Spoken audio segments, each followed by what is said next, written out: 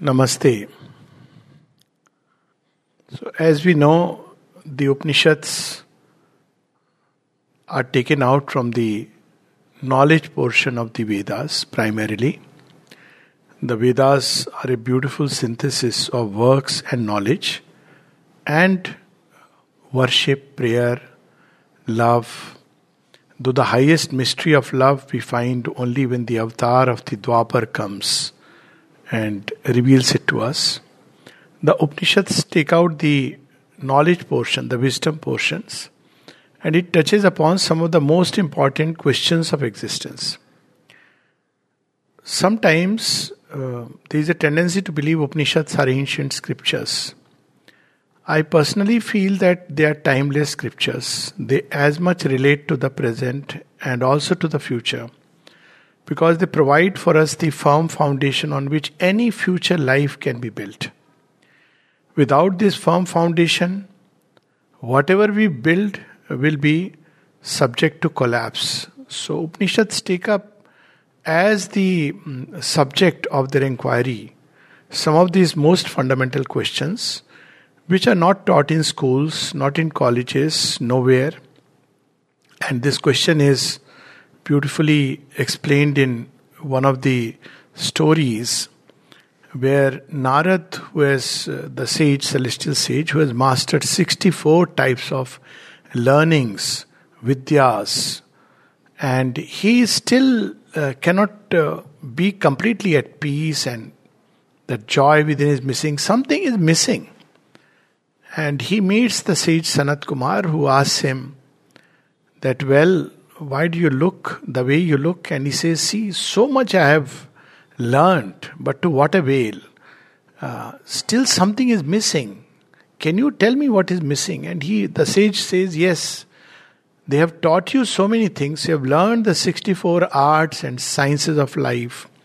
Have you learned that, knowing which all else can be known?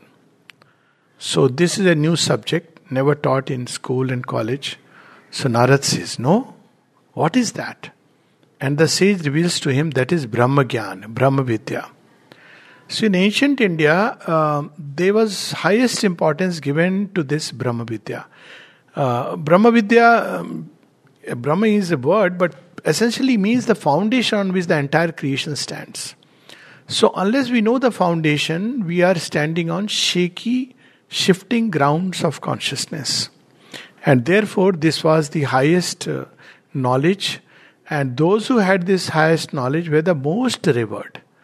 It was not somebody with a university degree. One may have a university degree and yet not have Brahma Vidya. For Brahma Vidya, one had to go to a realized master. That's how these schools, ashramas came up. And in the Upanishadic time, there's something very interesting. We don't see religions the way we understand today. Not at all organized religions. There is no head priest, there is no pope, and then cardinals and all. This paraphernalia is absent. Thank God. But what is present is that they were realized beings to whom people went, seekers went, and these realized beings transmitted this knowledge to them if they felt that the person is ready. So there is this, for example, this interesting story where some of the sages, they already know students who are seekers. They go to Rishi Pipalad, Prashna Upanishad, and they say that we want to know, we have these burning questions in our mind. What is this question? What is life? What is man?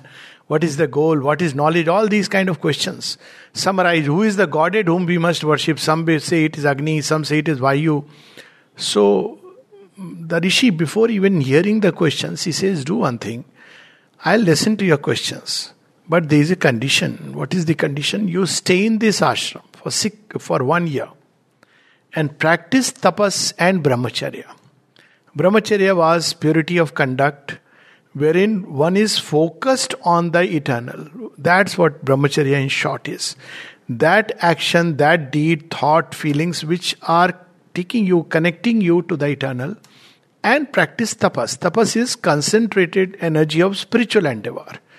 So if after 1 year You ask your questions, and then the Rishi says, if I know them, I'll share it with you. Look at the humility of the master. If I know them, I'll share it with you. So this was the way the Upanishads came into existence.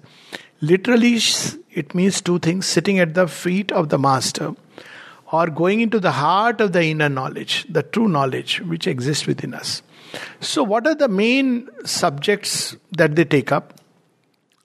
What do we need to synthesize? Today we see a very divided existence. We are born and everything is separate. The only thing we know is mama. And apart from mama, the whole world is alien. That's why children around 5 months, 6 months, 9 months, they start experiencing stranger anxiety. They feel things are coming and they will vanish forever. So if the mama is away for a short while, they feel that the mama is gone forever. It's only when the mama comes, goes, after some time that they know that, okay, well, she goes and she comes back again. And as we grow up, we reinforce this divided existence by virtue of our, various badges that we wear, the badges of our surname, the badges of our education qualification, the badges of our position, etc., etc. And at the end of the day, or through the entire schooling process, we have forgotten who we are, why we have come. We have become like a machine who has to fulfill the dreams and ambitions of our parents, of society, and we have to fit into that mold. So what we have forgotten is who we are and why we have come. This is something which we have forgotten. And it's here that Upanishads raise this question, some of the most fundamental questions. Who am I? And it answers in various ways. For instance, in Brihadaranyaka it will say, Aham Brahmasmi, I am one with the great self.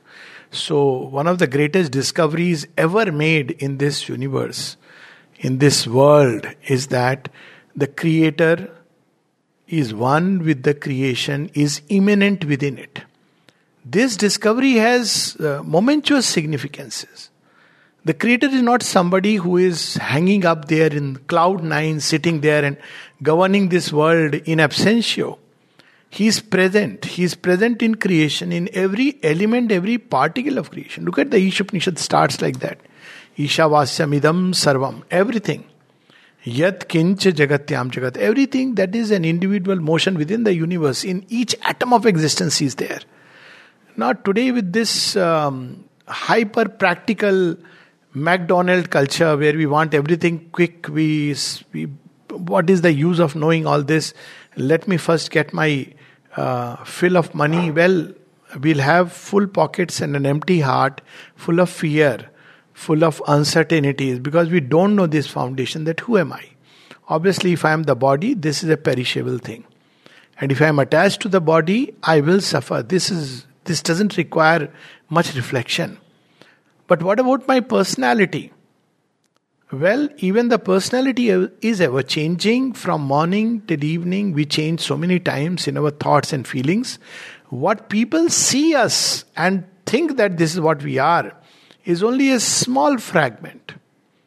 And there is a vast space within, with a whole jostle of thoughts, feelings, impulses arising from who knows where.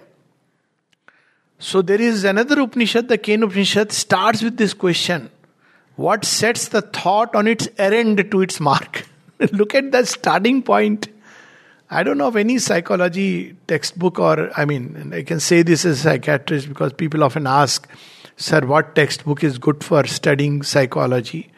So I don't use the word Indian or Western. I tell them because there is only one psychology, and I'm proud to say Indian psychology. All the rest is just, ABC and maybe a strong word, but bogus humbug. So if you really want to understand psychology, read the Upanishads. Read the Mahabharata. That's where true psychology. Now imagine, where does thought originate from? Have we ever raised this question to ourselves? We think we flow in thoughts. And worse still, we say it's my thought. Where does thought come from? And we see the great Vakya of the Kena Upanishad, that it comes from a region beyond thought. What itself is thought? What is thought? Thought is a vibration. And if we look at the order in which it is described, it starts with speech, then it goes to the life, and then it goes to mind. and then it goes to that which is beyond the mind. So it traces the whole thing. And why speech? Because speech is actually, what is speech? Speech is vibrations given a form. Whether you have this language or that language, it's the vibration. Where does the vibration originate? It originates in the heart. If we really see, it touches that point. Where does it come from? It comes from something high enough.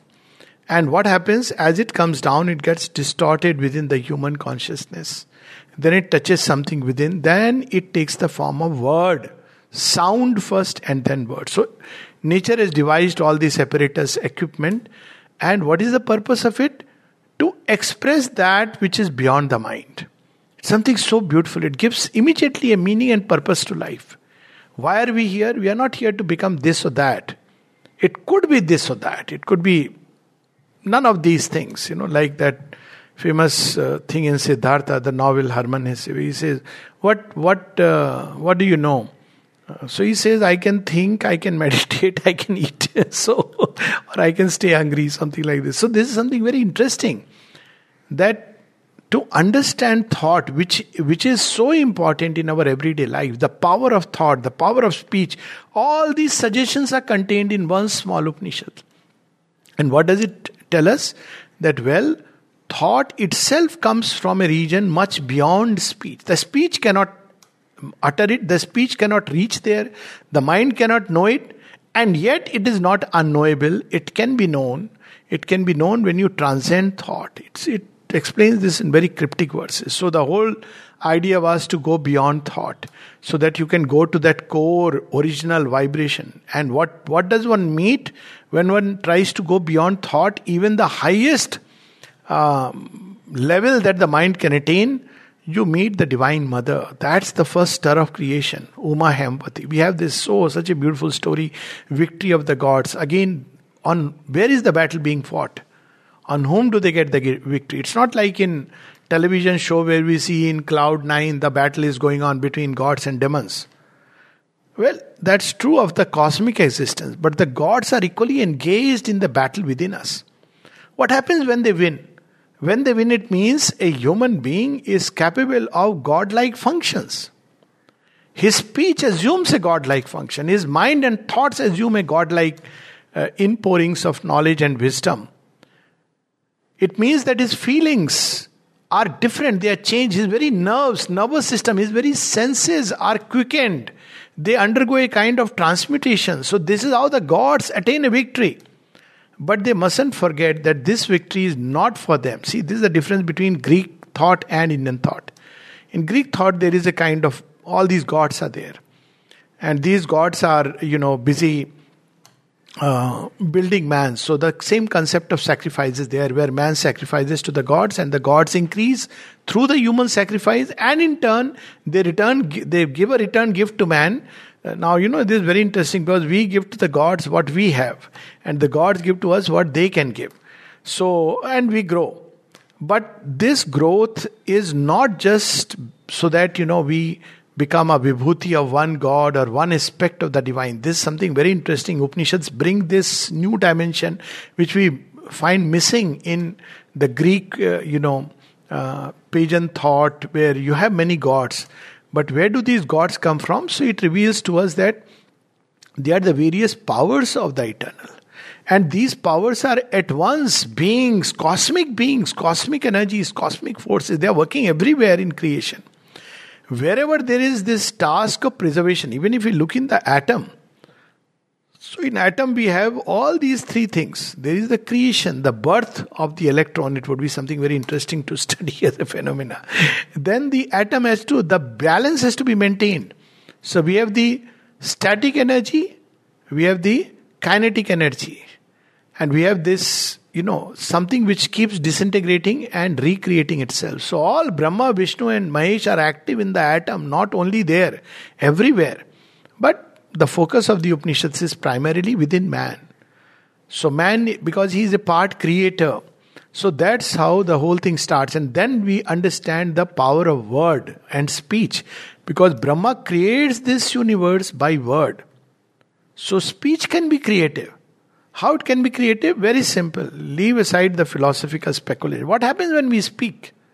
We are describing a scene. Supposing I describe that, samadhi is like this. And so what am I doing in the mind of the listener? I am creating an image. Speech is creative. We didn't know this. That speech creates. Speech destroys. What a powerful... Why speech? Even sound can create and sound can destroy. So the Upanishads speak of the primal sound, meditating upon which one can realize the eternal. What is that sound? We see in the Mandukya Upanishad, Shvetashvatar Upanishad, when they speak about the path, what is it on which we must meditate upon? It says we must meditate upon Om. Can there be anything more secular? Whoever said that Om is not secular? Om is something which is the most universal. And what is Om? It's a vibration, it's a stir. But it's not just a stir, it's the original stir of creation. It's puja with the all-creating consciousness of the divine. Mother said so beautifully, it's the signature of the Lord. And then they reconcile. So Om has created this whole universe. So if we can really get at that, now there are two ways of getting at that, and that again we see in these two different Upanishads. One is where we meditate upon the three syllables of the Om, then the three texts of the Vedas, Yajurveda, Samveda, Rigveda.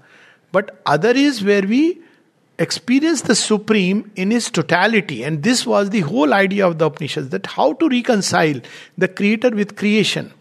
So one way it is reconciled is that Creator has entered into creation first with the agency of the gods, who are cosmic powers, and taking hold of the gods, zigzag of the gods, like we see in the Vedas, we can arrive at the Supreme.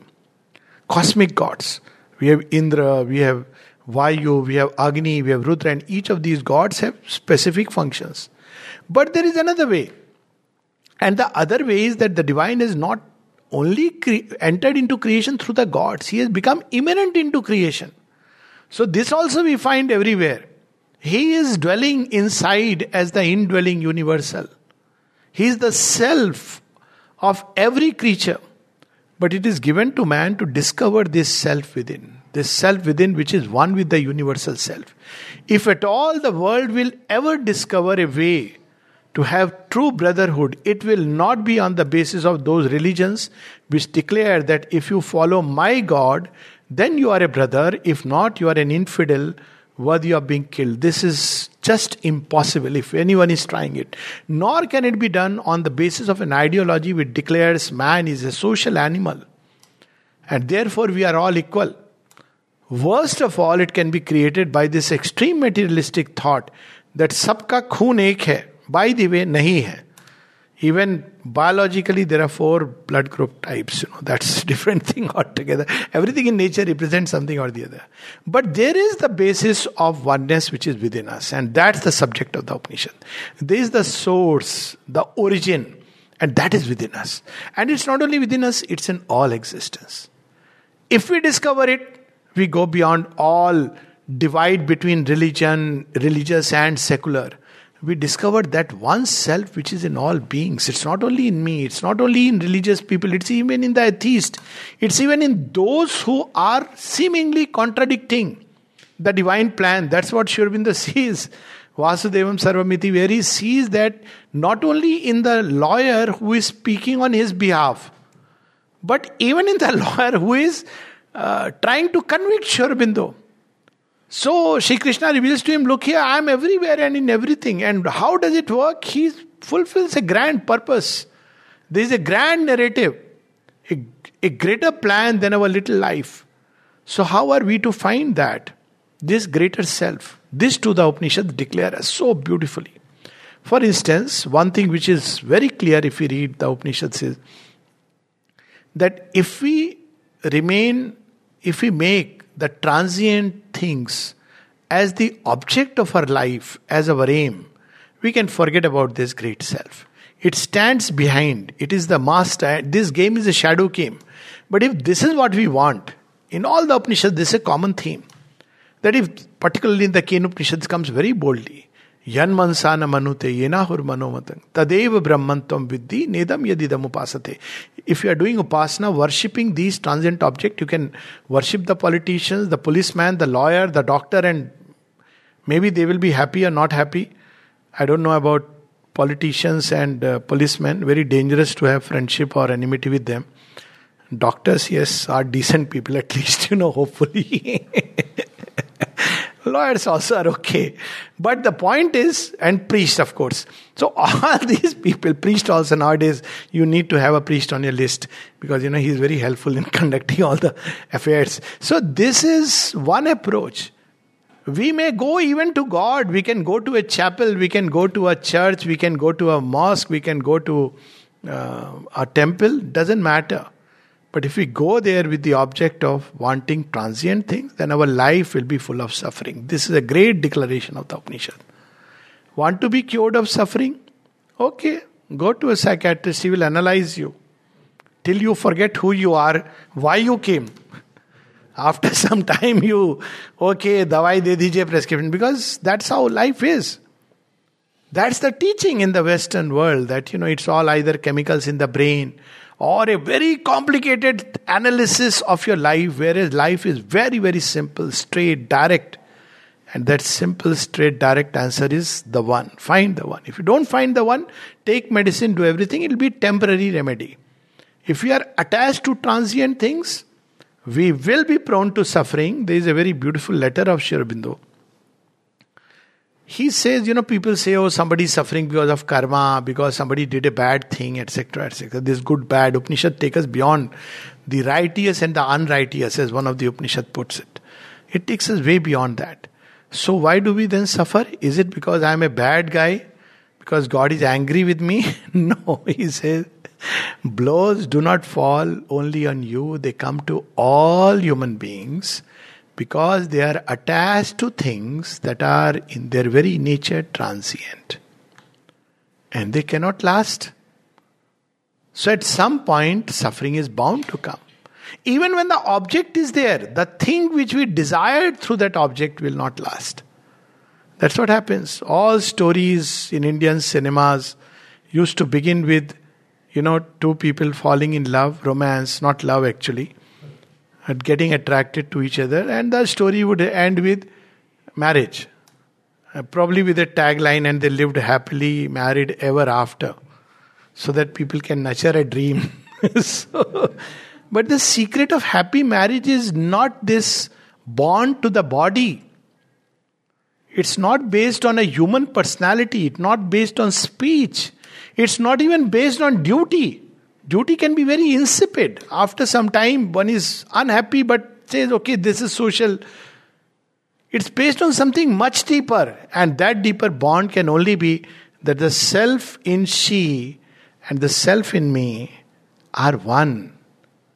And even though it's the same self in the whole universe, this has arranged, as life has arranged me, that we come together, as very beautifully, Yajnavalkya, the author of the Isha Upanishad, he describes. One does not love the wife for the sake of the wife, but for the sake of the self. One does not love the child for the sake of the child, but for the sake of the self.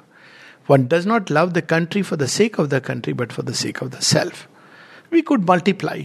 One does not love the job for the sake of the job, but for the sake of the self. But what it means is, as is our self, so is the life and its quality we lead. If the self is small, ego self, haunted by desires, then life will be a perpetual nightmare with some sweet dream messages. Like people send a message, text them, sweet dreams, and the fellow has a nightmare the whole night. So, I wish it was as simple as that, sweet dreams and you have a beautiful dream. Life moves between these because we have not found the real key. So, when we base a relationship based on that, see, they are giving us the secret. A relationship based on the bodily self, a relationship based on just the intellectual self, on the mental personality, on temporary personality, worst of all on wealth, and whether you are an NRI and what's your bank balance is the worst kind of relationship. It won't last beyond a day, I can tell you. Because if somebody is eyeing on your ATM card and the man on the physical looks, then be sure that sooner or later wrinkles will catch up.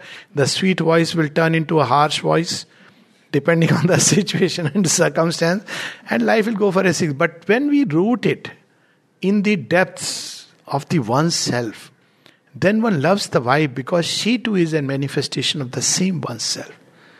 Then all these things about caste, creed become so much in the background. All these outer distinction. What is important is the oneself. And therefore one loves the person not because of one's own little egoistic interest, but because she is none else but myself in another body. This is the great realization. And see the practical implications of this. But the Upanishads, so this is in practice. It's not just an inner meditation. Of course, it speaks about inner meditation, that there are the doors through which the self gazes outwards. It very beautifully, in fact, describes as a cryptic question. We often speak about the Sphinx. See the well-known story of the Sphinx. Who is that creature who walks on, 4 legs in the morning and 2 legs in the afternoon and 3 in the night? Man. And this we all know. Upanishad asks this question in a very, very wonderful way and gives the answer which is most beautiful. The question is, who is that who has 16 parts? Somebody with 16 members. Now, Brahma is described as having 16 members, but it is equally man with his 5 karmendriyas, 5 jnanendriyas, and 5 Mahabhuts and the self. So it is man. So it declares. Now look at the image. What does it say? Man, at the same time it describes not the physical function that he crawls and walks on 2 and is on a stick on 3, but describes what is the totality of man. But also declares very boldly, and Sri emphasizes upon this in a whole writing, that such was the potential of man that the Upanishadic rishis saw, that they declare, he is that Purusha, he and I are one. So we see the 16 members, which is Brahma, and the 16 members, which is man. He is one with the Creator. Man is in fact a part creator. Knowingly, unknowingly, he may pass the blame to the Creator, but he is given faculties, he is given capacities, even his imagination.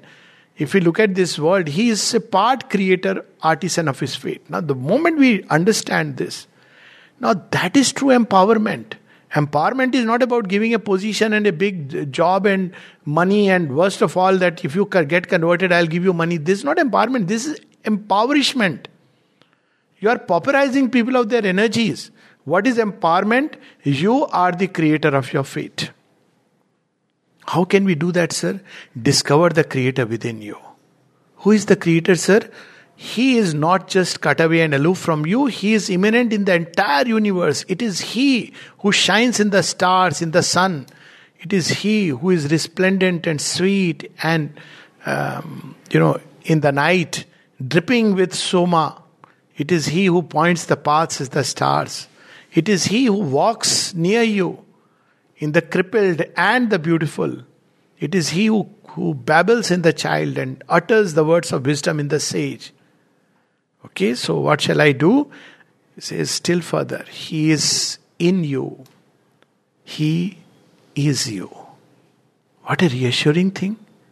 And what profound practical implication. At least I have found this extremely liberating and extremely practical.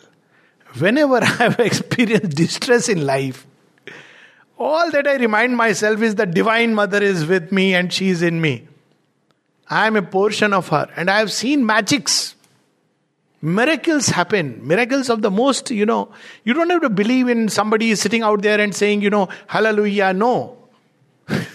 You don't have to go anywhere. Even in that circumstance, when there is dense darkness, you can't find a way. All that is needed is not to keep on, I can't find a way, I don't know what will happen, how it will happen.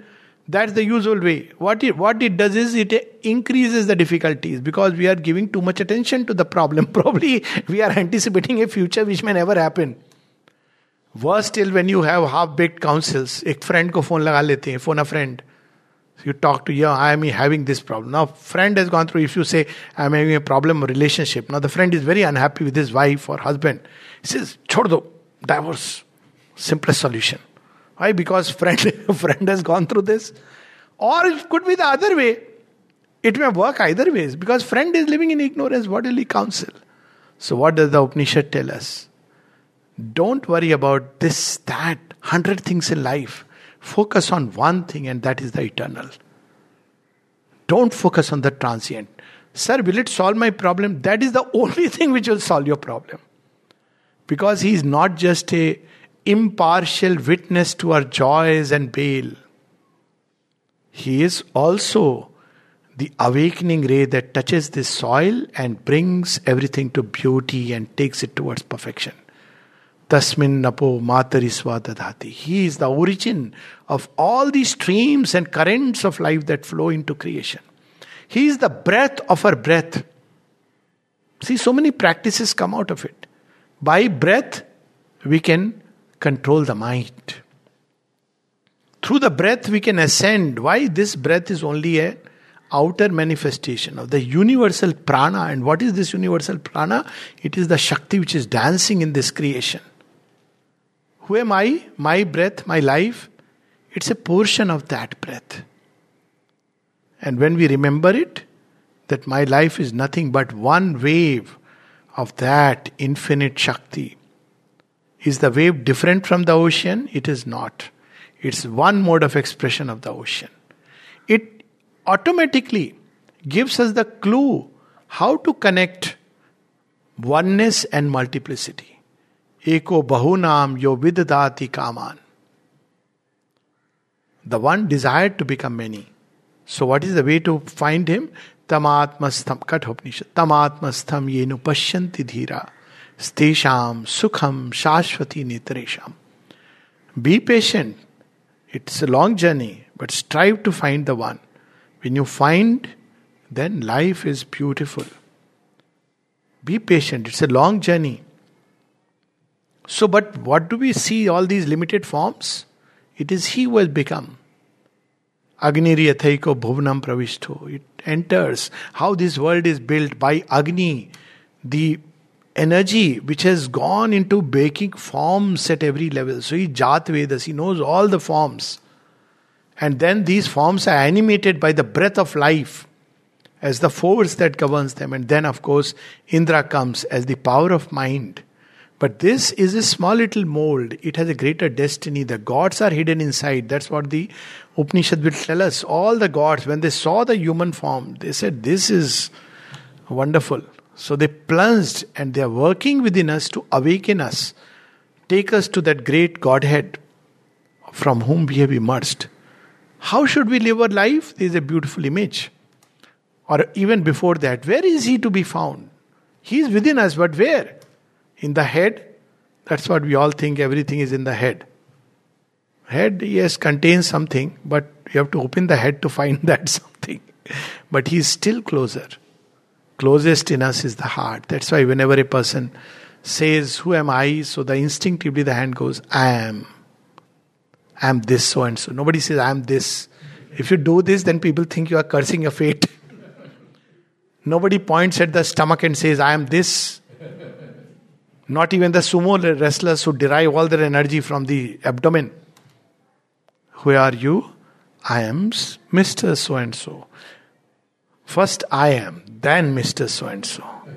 And who is this I? This is within the heart. So it says, focus into the heart. When young Nachiketa, look at what kind of... I feel so happy and proud that, I inherit that quest where children were asking questions and they are reprimanding his father. Today we are having those children now come, many Nachiketas in, so many homes. Dad, if it was modern context, Dad, you are giving the cows and all this to the different gods. Don't you see that you are giving all these cows which are lost their, functions? They can't give milk. You are giving that kind of stuff. Is this really a good thing to do? And the father gets angry. He says, he's quiet, controlling his anger, he's performing a sacrifice. But child, see, it's also a parallel between the old self and the child is the soul in man. So he says, okay, whom are you giving to me? It's a very symbolic story also. I give you to death. Okay, Father, I see you then. Goes to death. And there he asks the secret. There again we have the same secret. So death comes and says, I'll give you plenty of things. What do you want in life? I'll make you the president of America. He said, my God, that you don't make me. I'll prefer a common man in India. That is the worst thing to become. You are Mr. Nobody and everybody only on paper. But you're the most powerless fellow, So, sir, what do you want? I'll give you army and women and happiness, wealth, everything. And the choice, look at how it explains choices. We often, say we have to make a choice. Choose between this and that. I had during my FMC, after FMC, when we went for the post-graduation exam in FMC. So one of our fellow mates, he was sitting with all complex, So he says, I asked him, Kya ho gaya tujhe? Kya? Why are you looking so? He said, I don't know what to choose. I said, means, he said, I have a choice between both are good subjects. What do I choose? I said, you don't know what you want in life? Just because you have got two subjects, therefore you are making a choice. Your choice could be something which may not be seemingly the good subject, and yet it may be your choice. At least my choice was based on that. I was getting all the subject, but I said, no, I want psychiatry. Ignorantly believing that psychiatry and yoga will go together. The first thing I was told, if you want to be in the department, don't talk about yoga, God and all these things. I said, okay. Always naughty fellow. I said, okay, I'll not talk. So I put my thesis as effect of yoga on smokers. She said, why are you doing this? I said, thesis. Okay, but I don't know anything about yoga. My guide told me. I said, sir, don't worry. That part I'll collect. Data you will collect, yes. Of course, by yoga they meant asana. But I said, I have got a chance to enter into. So this is the kind of education. The Upanishad calls it the lower knowledge. If you read the, Mundak Upanishad, this is the lower knowledge. Even the subject of the three Vedas is the lower knowledge. Meaning thereby there is an essence. It's not that the Vedas themselves are lower knowledge. But if we can study them as a lower knowledge, we can just read them outwardly, superficial meanings, turn it into a karma kand, ritualistic understanding. But within it, the kernel is the higher knowledge. And that's what the Upanishad tried to bring out. What is that higher knowledge which is hidden inside the Vedas? But of course, it was at a big price. That's a different thing altogether. The price was that we lost a certain degree of integrality, which we find in the Vedas. Over a period of time when monism took over and illusionism took over and we lost the real meaning of the Vedas. But not originally. Originally they are very much world affirming, life affirming. Kurvan nevehe karmani. Live for 100 years doing verily works in the world. This is the affirmation. The doubters and those who live in gloom, depressed, they go to sunless worlds. Worlds of gloom. They come to perdition. And live with this great truth. That all this is none else but the one, expressing himself in countless ways. So that's the great power. So Nachiketa is given this choice. Nachiketa knows what he wants. This is the sign. This, in one word, sincerity. You have the entire world. See, this is the difference between Asuras and Devas. Or human beings who are truly doing tapasya. Devas don't do tapasya. Asuras have to do tapasya because they need to get converted. Human beings engage in tapasya because they have to go, their abode is the highest. So Nachiketa is asked, make your choice. You have on one side all the great things in the world and on the other side, the one self. That truth, he says, I want that self, the immortal. Why he wants the immortal? Not so that he can shun it, because then only all the rest is value. And that's what is revealed by the next thing that Yama says. Because he says, all that you are going to give me is perishable product. Now based on this, we can derive a meaning that's all about transientness of the world and permanent, seek him beyond. But the action that Yama does next is something very interesting. He takes a necklace and gives it to Nachiketa. He says, this I am giving you gratis. He didn't ask for the necklace. He said, I am giving you gratis. Because you have chosen wisely. Now what is this necklace? Many beads, its nature with it, all its many forces and powers. He who finds the self finds everything.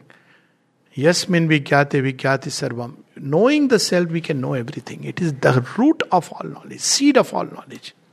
And we can equally say, when we discover that power, that glory within, then there is nothing which is impossible or within the reach of man. That's how these great rishis, when we read about their stories, they could create such things. I mean, an annex of a heaven Vishwamitra creates for Trishanku. Okay, gods are not allowing you admittance. They have a point, I see. But I am also Vishwamitra, no less than the gods. I'll create a heaven for you. So he creates an annex by the power of thought. It can be done. What does it mean? People say, oh, this is a fantastic story. It's an everyday life story. By the power of tapas, we can create an atmosphere for ourselves. Even in heaven, by just the power of thought, by tapas, and we can live in that even when everything outside is, dark and opposite. That's what it means. Vishwamitra did it through ultimately taking his tapas to a level where even probably after death or with the body, he could dwell. But that's the secret of this story. That we can create, we are part creators, but instead of taking help from Vishwamitra, we ourselves can create. In fact, we create hell, we create heaven. So this is where we have these wonderful tales, and then it gives the path that he is hidden in the heart. Repeatedly it comes. This is Aditi. You want immortality? Because he wants the secret of immortality. And look at how Upanishad places man above the gods. Gods know it not. Gods cannot catch him. He is ever faster. That's how the Isha Upanishad says. Gods know him not. Kain Upanishad. Kat Upanishad. Gods do not know this secret. Everywhere, gods have a work. But there is a secret, the greatest secret, which only human beings can attain. Why they can attain? Because they carry within them Angusht Matra Purusha. Antaha Sharire Jyotirmayo hi Shubhra. Vidyante Hridgranthi Chidyanti Sarva Sansaya. When the heart strings are rent asunder, then we discover the self. And then we understand not only the great mystery, but what is this work, what is this body. So it gives a very interesting image. And the image is of Rath. We see that famous image in, Sri Aurobindo's, that Karma Yogi, this Rath with Shri Krishna and Arjuna. This is an image imprinted in the human mind, and even if we were to forget all else, this image is so deeply imprinted. The only image I remember when I had read the Gita, this image, Shri Krishna, Arjuna, he is holding the reins. What a beautiful image it is.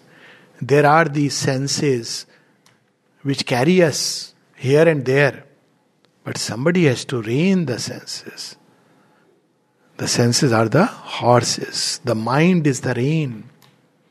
But rein has to be held by someone. Mind was always regarded as the sixth sense and the sixth, faculty of action. So it was the sixth. In fact, in a certain sense, the 11th. If we look at the 5 senses and the 5 powers of action, panch karmendriya, then it's the 11th sense. So, what is it to be held by? The buddhi. So where will the buddhi know what it must do? It must open to a still greater self. Then it will know. Otherwise, buddhi is there in everybody, but it's durbuddhi. It is used to justify oneself. Everybody has some buddhi or the other. Man needs to justify himself. This is unique about man. Tiger doesn't. You ask a tiger, why you killed the deer? He'll say, I was hungry. Don't you think you have done something bad? He'll say, okay, you will wait here for one more day, I'm going to kill you. That's all. Because tiger is not given that. He is driven by the sense. It's an animal life, asanna mrityu. But man has all these things. So, the body is the rath. Where will your body go? Where will the bodily life? Secret of healthy living. Forget about cholesterol, blood sugar and all these things. And actually, why does all this happen? Today we are talking about environment and man is polluting, doing this. What is the source of it? One word, greed. Where is greed? Where does it reside? In what space? Within our subjective spaces. So the senses to be controlled by the mind, mind by the buddhi, buddhi by the greater self, and greater than the greater self is that. So this was the way they built a wonderful bridge between the unknowable and that which is the object of the senses. The Gita will use this image later on to make it so clear. So this way they bridged the material world and the supreme, the creator and creation, but not forgetting, last but not the least. So this bridge in creation is by the gods who has created all this material world. They are functioning everywhere. They are there in the great horse of the Brihadaranyaka Upanishad. So everything, or the Purusha who has sacrificed himself and become all this. But at the same time, there is another bridge. One is these cosmic forces. There is another bridge, and that is the individual human being. It is given to man to become a bridge between the Supreme Self and this creation. He is the bridge between the Creator and the creation. Therefore, he has a deed to do. And that deed is, even as the gods are engaged in upgrading this creation further and further, taking it higher and higher. First Agni, matter, then Vayu, living beings, then Indra, the mind leading right up to that. Similarly, man can, by discovering this great self within, he can allow it. Now, this is not exactly stated in so many words, but it is implicit in the thought of the Upanishad. If he is one with the Creator, if he knows that he dwells in all beings, he should wish to lead a life of 100 years, doing verily works in the world. Whose works? There is only one doer. Ishavasyamidam sarvam yat kincha jagatyam jagat. So why will he work? He won't have tena tyakten bhunjita. He should not desire, desireless action. Sir, you are taking the joy away from me. No, then you will experience delight. What does the Upanishad declares? What is the nature of God? You see how different it is. Semitic conception of God. Sitting somebody's stern judge with a carrot in one hand and a rod in the other. And the carrot and the rod are at the mercy of what religion you have accepted, formally or informally. This is the judge we have painted. He will wait when he will raise the dead and send them to heaven or eternal damnation. What is the God of the Upanishad? Raso Vaisaha. Verily he is delight. And how beautifully step by step it unveils the mystery. The disciple asked the master, tell me about how it describes different things. Cut a seed, eventually what is inside? He says, I see nothing. That is consciousness. You don't see it. Because of it, the seeds and the genes are all functioning the way they should function. They don't go crazy. They don't go berserk. It's not accident and randomness. There is a consciousness which is weaving this whole universe. And this consciousness has emerged from that great being. I don't want to use the image of the Upanishad, but it's like from the spider. The web is also created by him. And in that web, through that web, as a ladder of consciousness, we must climb up. And again, another kind of integration it brings. Through states of consciousness, at its origin, the Supreme Self. It is he who becomes the dream self. So he's not just that ultimate state, Turiya. He's also that sleep self. Where now what is the sleep self? It is from that ultimate mystery, something has entered, is taken out, held within that ultimate pragya, wisdom, before starts manifesting. Then there is the dream self, Swapnavastha, in which all that was held, a selection of it enters into the Hiranyagarbha, that shining golden Purusha. It takes all this, keeps in his womb, and out of that, something will enter into the waking outer consciousness, the Virat. So beautifully, it's from there. Even in our individual life, one particular life is only a small selection of much that is held back within. Ask a person, He will tell, I dream of this, I wanted this, I wanted. But eventually there is one small selection which is taken out to experience. A vast truth is held back within. And usually it takes long through the cycle of births in ignorance. But if we discover this, we move on evolution fast forward. The unrealized dreams, all that begins to express, manifest. What is no more necessary is taken away. So this is how the whole evolutionary journey goes fast track. So when we discover this self within, we discover the basis of unity. Not by joining this and that on a common platform through an interfaith dialogue. Not at all. But by discovering that behind all faiths, even the most absurd thing, if we may say so, faith that there is no God, even that is a faith. Because one is not really made as such. So it is a faith. When somebody says, I don't believe in God. Yes, that's your belief. Keep it with you if it helps you. Is there no hope for me? No, God is there. He will show himself to you. How he will show himself as nihil, who is nothing. Why? Because that's what you believe in. It's a logical answer. The Gita will make it more explicit. As is men's faith, so yo yatha mam prapadyante. So this is how it reveals all the mysteries of life. So faith is so important. Satya, practice is so important. Why? Because Satyameva jayate nanitam satyene pantha vitato devyana. The gods have laid down the path based on truth. It's not about truth based on my court case truth. This is a world of falsehood. Truth means, first seat of truth is here in the depth of the heart. To start with who I am, I must know clearly. Then, what is the choice of the soul? That is the next. This is the truth. And when we take this as the truth, then at the end, Satyamev Jayate Nanitam. There is no falsehood which can ever stand ultimately in the journey of the soul. Through 1,000 battles, it will still be victorious, because such is the way that the gods have laid out for man. So these are some of the, as I said, it's a very vast subject, but essentially it is integrating material life and the spiritual. There is a whole image, now you see that image comes to me, where you have the spirit as the male and the Prashna Upanishad, where and the earth principle of matter is the female.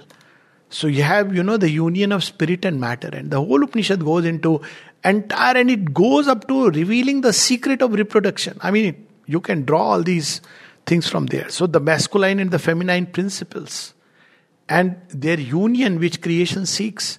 Later on the Purana gives the image in the Shivlingam, the union of Shiva and Shakti, and in Ramayana story the union of Rama and Sita. But they saw in matter the possibility of union with the spirit, and matter as a condition for manifestation of the spirit. Where is the otherworldly approach where matter has to be rejected? When the great Upanishad declares that matter is a condition for the manifestation of the spirit, it is the one which breathes life into the spirit through all these various gods. So these are some of the thoughts in the Upanishads. So beautiful, so powerful. Even one of them can rescue mankind and give us the basis of unity, not only between human beings and different religion. That's very small thing, but unity with all creatures. Yastu sarvani bhutani atme vabhud vijanata. He who knows all the becomings as the one self. It is the one self which has become all this. He is not just present in all of them. Of course he is present. I'll close with one of these letters of Sri Aurobindo when he was asked in 1916. So why 1916 is important? Because the mother had not yet come finally. So he was asked, what is the best idea to meditate upon?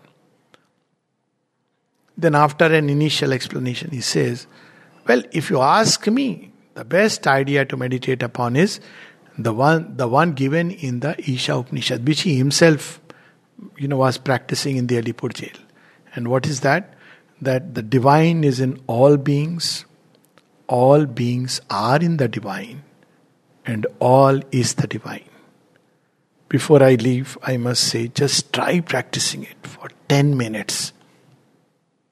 That all these trees, human beings, objects, all of them are none else but the Divine Mother who has assumed these forms. It not only liberates us, but fills us with a deep compassion and love than what our human heart and mind can ever know.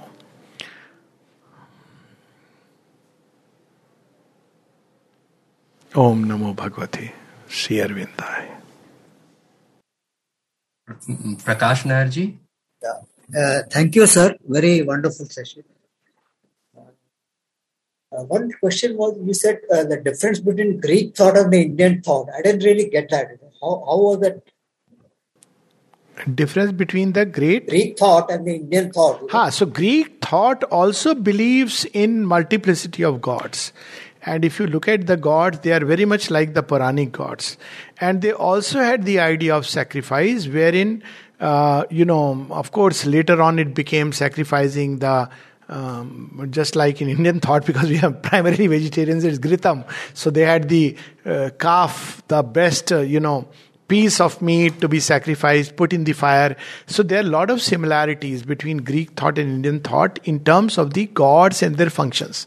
What is missing is the one God in whom all are united. So that is the beauty of it. That's why people who are exposed to the Greek thought and the ancient pagan thought cannot understand Indian thought. They think we are same as pagan and we believe in many gods. Because they miss out on this fundamental truth that all the gods are nothing else but the expressions of powers of the one. This is missing. This is a very crucial element. So in Greek thought, there were Greek philosophers who, spoke about the inner demon and things like that. But this overarching formula of wisdom, that is missing in the Greek thought. Otherwise, many things are there which are similar. They believed in passage through the different worlds after death. We call it Baitarni, they called it Styx, and somebody will come, the boatman will take you. So all these things are there. The burning, the Daha Sanskar. But they miss out on the one. And that's the beauty of the Upanishad, that it brings into bold relief the presence of the Supreme within man. And man can directly come in contact with him. He can even bypass the gods, so to say. Though the gods will not bypass him, by the very fact that he will aspire to become one with the Supreme, they are there to help man and arrive at that great consummation. So this is the difference between the Greek thought and Indian thought. In fact, in general, in many of the pagan thoughts, which pagan thought, by the way, is very nice. I don't look at it depreciatory way as the modern monistic, they're worshipping in gods. Well, it means that everything is sacred. That's something very beautiful about paganism. The river is sacred, the mountain is sacred. This is there very much in Indian thought, and it's so beautiful. There are these gods who are behind everything as powers and aspects of the eternal, which is beautiful. The worst thing that ever happened to the Western world was they destroyed paganism. And they lost contact with the truth behind nature. But in Indian thought, this is not exactly paganism, because we do believe that all these gods are from the one.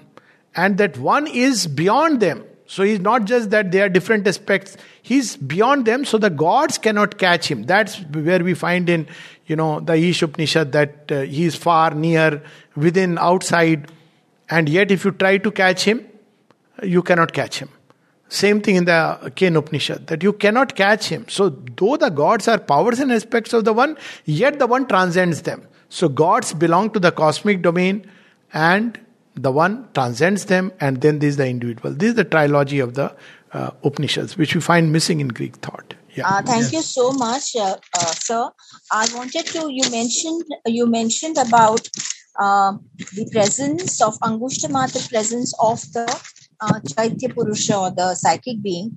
And if I heard you correctly, or maybe please correct me if I'm wrong, that the gods don't have it. Now, can you just explain this? Because I have read somewhere in what Sri Aurobindo or the mother have written, that only human beings have the Chaitya, have the psychic being. Now, is it present in other things like other animals or plants and stones and gods and asuras? May I just know a little more about it? So we can look upon psychic being, of course, comes at the end of a long journey, but we can look upon it as the soul, as an evolutionary principle. in creation. So that as an evolutionary principle, it is found only upon earth. That's how the mother puts it. The Kathopanishad hints at it. Because when he asks, Nachiketa says, I want the secret of immortality, he says, you are asking something which even the gods don't know. So to that extent, yes, it hints that it is not, the gods are not privy to this truth, which resides in the heart of man. And it gives different names. Aditi, you can meditate upon the Divine Mother here. Aditi, the undivided consciousness, if you take it literally. Or you can, meditate upon this Angushtmat Purusha, which resides in the heart of man. And later, another Upanishad, Svetashvatar, which speaks about when you tear the heart, strings are cut asunder, then all doubts vanish. So all this is given to man, because now what happens before that? There is an evolutionary principle, both as the cosmic evolutionary energy, which is the divine will in creation. So it is there in matter. So the entire Kundalini is about, this divine will awakening. It's there in the story in the Rig Vedas, Brahmajaya, but, all that is a long story. So just cut it short that there is the cosmic evolutionary principle which, assisted by the gods, as we see in the story, is taking things step by step. Out of matter, life emerges. Out of life, mind emerges. But there is also the individual evolutionary principle as the soul, which is a spark of the divine. And this too progresses. So, we have that image of the two birds, Dva Suparna. One who is eating the sweet bitter fruits and the other who is watching. So there is within us something which eats the sweet bitter fruits, and yet it grows, keeps looking towards that ascension towards which it must go. So this soul element is the one which passes through the gates of death and birth. See what powerful thing, that rebirth is for evolution. Mrityum tirtva, vidyam amritam asnute. You enjoy immortality by birth, but passing through the gates of death, you destroy avidya. You go through all these different states, you go through death, and every time it comes, it evolves. So the soul is the evolutionary principle in human beings. Before human beings, this evolution is all happening by the agencies of the cosmic powers, the gods. So it's there even in, animals. But in animals, it's not an individual soul, it's the soul of the species. So it governs that species. But in human beings, there are these sparks which are ready now from the animal consciousness to jump into man. Now the moment it enters man, it enters, not immediately, but maybe after a few births, into a stage where it can consciously evolve. That's where it, people start seeking for yoga. That's where we all, come together to know the Upanishads, when today, people must be doing Holika Bhang party. So this itself is an indication that something else within us, which seeks the real Bhang, not this, but the real Somaras, the divine, Rasovesaha. So it is this which emerges. So as it grows, eventually it becomes a conscious psychic being, which means it becomes not only just an immortal spark within, but a conscious, immortal individuality, the true individuality, with a psychic personality. So now the image which started with the fire and the spark changes into the world mother, in whose lap this child is sitting. This is Holika in reverse. Not that Holika which wants to destroy Prahlad, but the Divine Mother holds the child in her lap. Ultimately, it started with the fire, the divine energy in matter, and that little spark. Spark is one with the fire, but it's also, separate many of them.